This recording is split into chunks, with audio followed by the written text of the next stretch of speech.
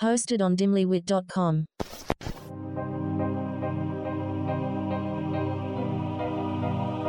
Scooby-Doo, where are you? Jinkies! Zoinks! Jeepers!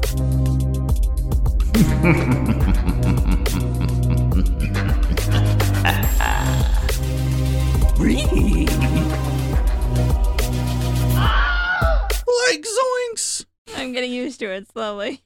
I was just making fun of you laughing with just your nose. I don't even know if that's gonna get picked up, so that's gonna sound super weird as I'm It just is gonna sound weird. we just finished watching Scooby-Doo and the Legend of the Vampire. It came out in 2003 of a runtime of 1 hour and 12 minutes. This is the first Scooby-Doo movie in the direct-to-video series that makes a return to the traditional animation style, traditional costumes, everything traditional, and in my opinion, it's worse off for it. What do you think? Yeah, I agree. They really went backwards with this one. Like there were a lot of things that, yeah, it felt more like the old cartoons, and it was nice to have like a little bit of that. And like that's what I liked about Cyber Chase, but they took it too far to where it just felt like a rehash. Yeah, I agree completely. Like so many of the gags in this one were just like, yeah, we get it. It's the old Scooby-Doo gag, but there was nothing in this one that felt new. No. Well, I take that back. The only thing that felt new was the music underscoring. And by new, I mean like they tried to modernize what the original undertracking used to be for the episodes, and it didn't work. No, Like it really didn't work. I don't know. Like I don't. It's hard to tell, I guess, any studio or corporation that like trying to latch onto something but then also make it new age just doesn't work. Just do something original. Yeah. None That'll of this make it felt new. What? I said that'll make it new. Yeah, it's just yeah. I mean, like that was the part that through this one there were so many parts where I was like, all right, I really want to connect to this, and I really like this little bit, but then it would immediately get like overshadowed by something else they did. Number one. Hold on. We gotta count. Oh, I'm not doing the synopsis yet. I was just gonna say my number one pet peeve for this entire movie.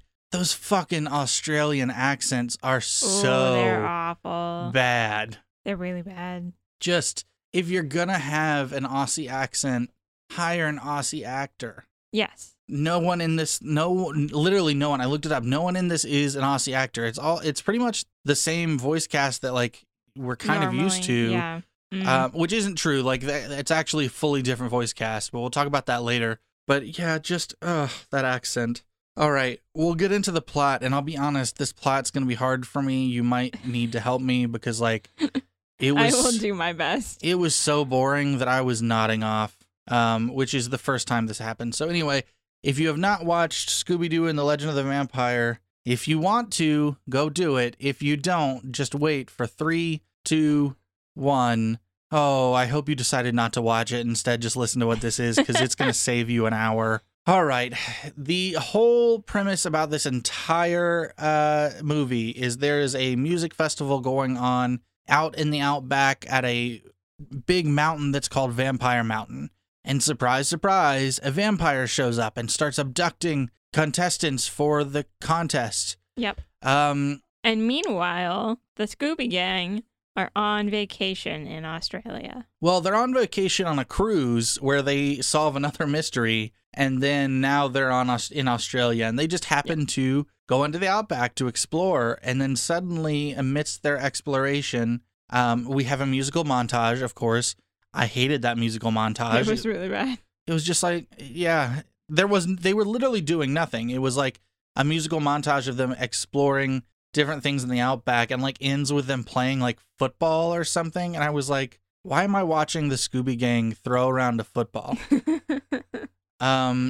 Then they end up hearing music, and it's the Hex Girls, which is the one redeeming factor of the entire movie. It really is. Because they did see a poster and decide to go to this music festival. It wasn't random, I believe. I fully missed that. Yeah. Cool. Well, it's okay. I missed the football part. So. They end up there. They see the Hex Girls. They're like, oh my God, it's the Hex Girls. Their Hex Girls are like, oh my God, it's you guys. And I've probably forgotten your name. And then the manager of the whole thing comes over, meets the group. Actually, sorry, this isn't the manager. This is just like one of the partners for the thing. It's yeah, there's Daniel and this other guy. Roger was his name, maybe? I think so. Anyway, Roger comes over and gets introduced to the Scooby Gang. And then they talk about, and someone mentions, oh, and then people have been disappearing or kidnapped. And you hear about the first guy who got kidnapped. And then you meet another band. The other band you might have met already. I can't remember. But the other band is just like a spooky band. And they don't really care about society. They're doing makeup. Yeah, you met them a little bit earlier, but they're doing makeup, which means they're not cool kids. And it's just dumb. Kids, do your own makeup. Who cares? Anyway, they talk about that. The Scooby Gang is like, oh my goodness, a mystery. Whatever can we do except for stick our nose into this business? So they stick their nose into the business.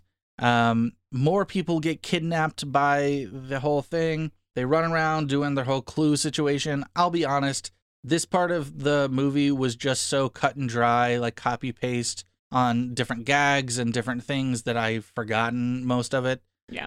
But ultimately they end up and they make a plan, but only after the Hex Girls get taken.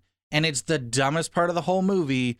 All the smoke is coming out, everything that's been happening around the people getting like taken the whole movie. The Hex Girls have literally been sitting there with the vampire like people floating around them. And only after the Hex Girls are like 5 feet in the air is Fred like, oh no, the Hex Girls. And it's like, man, if you had just walked the 3 feet from where you were slow on the uptake there, Fred. God, he's literally 5 feet away. He could have just like moseyed on over and stopped this. But anyway, the Hex Girls get taken, and the Scooby Gang's like, I've got a plan. I don't know what that plan ever was, because the next thing you know, they're in the mountains trying to track down stuff. You don't see a plan come to fruition. That's not like they've got a big trap plan. Like the most you get is what happens right at the end. So anyway, they're in the mountains. They get split up, as they always do. Daphne ends up behind a trap door. She jumps away after running away from the vampires. Then everybody runs from the vampires, and then they're stuck between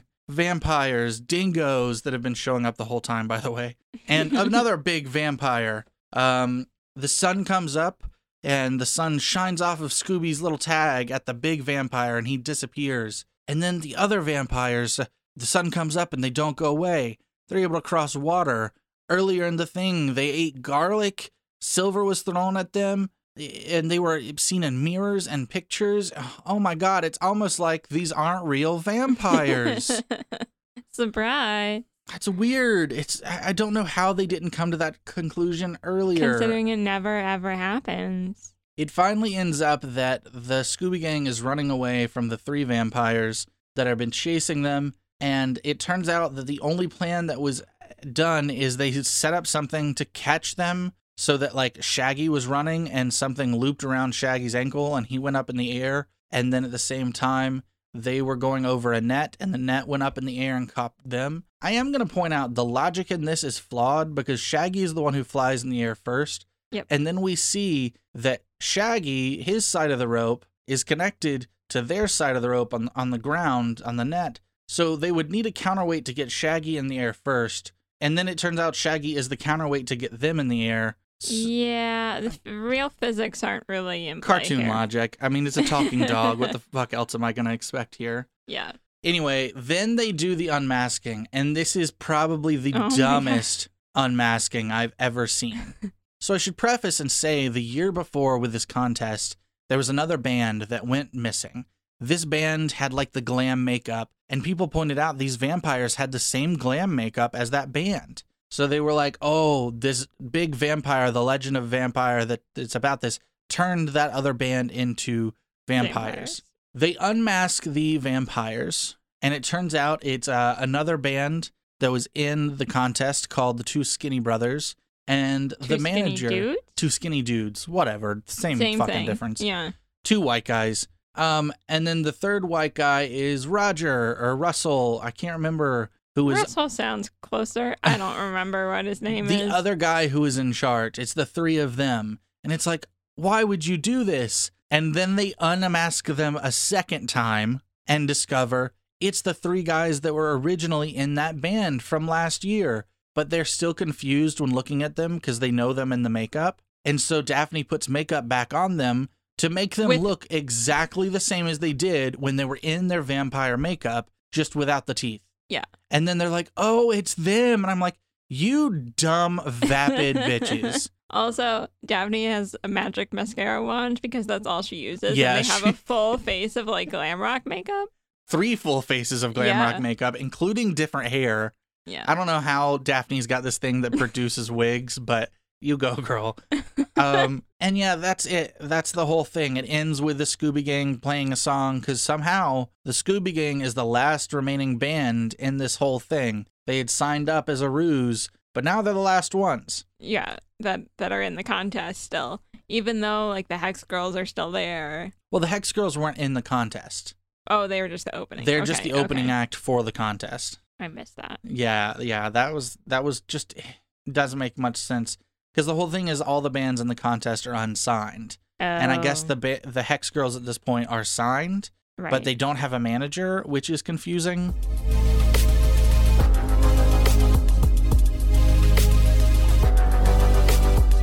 Okay, there's this, now I forgot his name, the manager for like all the other bands basically has the worst of the Australian accent. It's just fucking obnoxious. I couldn't understand half the things he was saying. It's Jasper Ridgway, and like I hated him the whole time. I did not. His was the least favorable of like all the side character voices to me. I could not stand it. It was super every obnoxious. time he showed up, I was like, nope, please go away.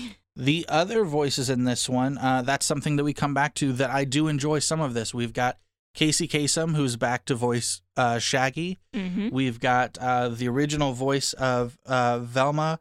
Nicole Jaffe is back, voicing Velma once again.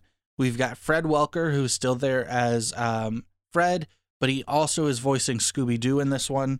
And then Daphne is the odd one out. I did not care for the Daphne voice. It was Heather North, and I don't know, it just didn't fit. Like, yeah, it didn't really fit. I also didn't think Scooby fit. Well, at times Scooby didn't fit at times. The thing is, like, Frank Welker is now, he's like the official voice of Scooby. He's been doing Scooby ever since. Oh. I'm pretty sure he did Scooby for the Scooby-Doo live action movies, but I could be wrong. Okay. Maybe I'm just so used to the other voice. Yeah, I got used to the other voice, Scott Inez, who was doing them for the first 4 of the straight-to-video releases. But the cool thing is, this is the first time we've got Casey Kasem, Frank Welker, Nicole Jaffe all together since, I believe I read 1973. Wow. The first time since they were all together was all the living voice actors from the cartoons together again. The original voice of Scooby had passed away back in 1997. And then, of course, Heather North, who was not one of the originals, but she was back from... at some point, she had voiced it in 1997. I guess it was on a TV show or something. I'm not sure. But I was glad to hear Casey Kasem again. I was glad to like get the Fred Welker in there because I know that's kind of synonymous with what Scooby is now. And it was cool to hear the original Velma as well. I don't know how long she's around for this. In fact, I don't even know. I know Casey Kasem has died. Frank Welker is still doing it. I don't know if she is still alive or not. So yeah, that's something I'll have to look up. We'll find out. There was another musical montage in this one. I cannot remember it. There was no... I think we might have to look it up. I think it was sung by the Hex Girls. The montage chase scene. It might have been.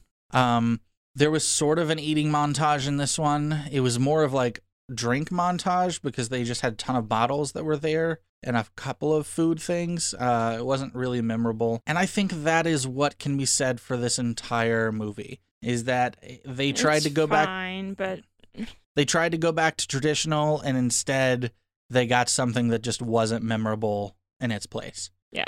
I hope they start getting better, or this is going to become really hard to do. It might be, if they're all this bad, I'm sorry, we're going to start skipping around and going to some of the other ones that have like things that are noteworthy, and then we'll go ahead and throw all the other like live action movies and stuff in so that we can get some at least decent things. Otherwise, we're about to have a list of like, all right, which is the worst? Like, we're going to have to keep changing what's the worst movie. We'll have like -10. -10. Oh my God. What do you rank this one 1 out of 5? Oh, I think I'm going to give it a 2. Like, it wasn't awful, but it wasn't really memorable, and I don't think I'll watch it again. Yeah, I'm going to give it a 2. I'd agree. Like, it's not the worst thing I've ever seen in my life, but it is not what I would call good. It's not something I'm going to recommend to anyone unless you just really, really, really, really want to hear bad Australian accents. Yeah. Like, not even just like, good day, mate. It's just like, I'm talking like this the whole time. And it's like, that's not even Australian. That's like more Cockney. What are you doing? Yeah, it's all over the place. But look up the Hex Girls on YouTube, and then you get the only good part of the movie. Yeah. Even though the one song they kind of like fully sing, like you get a little snippet, I'm going to put a hex on you or whatever. And then you see them sing a song before they get abducted that I think they were saying, we do voodoo. Yeah, I think so. But it was like the whole song was, we do voodoo, we do voodoo, we do voodoo. And I was like, could we not think of more lyrics? Yes, and then this? they join the Scooby Gang in their song, which is just the theme song. I also like, voodoo isn't eco-goth. Voodoo is just, these 3 white girls would be absolutely stealing a different kind of witchcraft. Yeah. Anyway, whatever. This movie is what it is. I mean, yeah, it's still the 90s also. We can't expect them to be that progressive yet. It's not the 90s. This was 2003. Just kidding.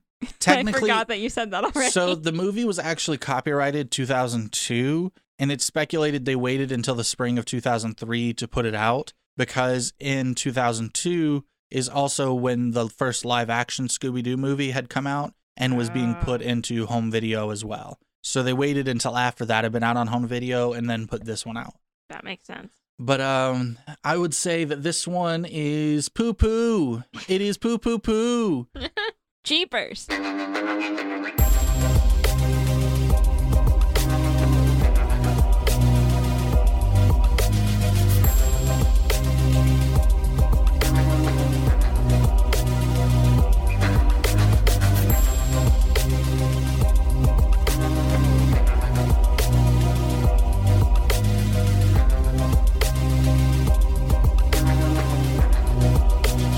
Like Scoob, let's get out of here. Hosted on dimlywit.com.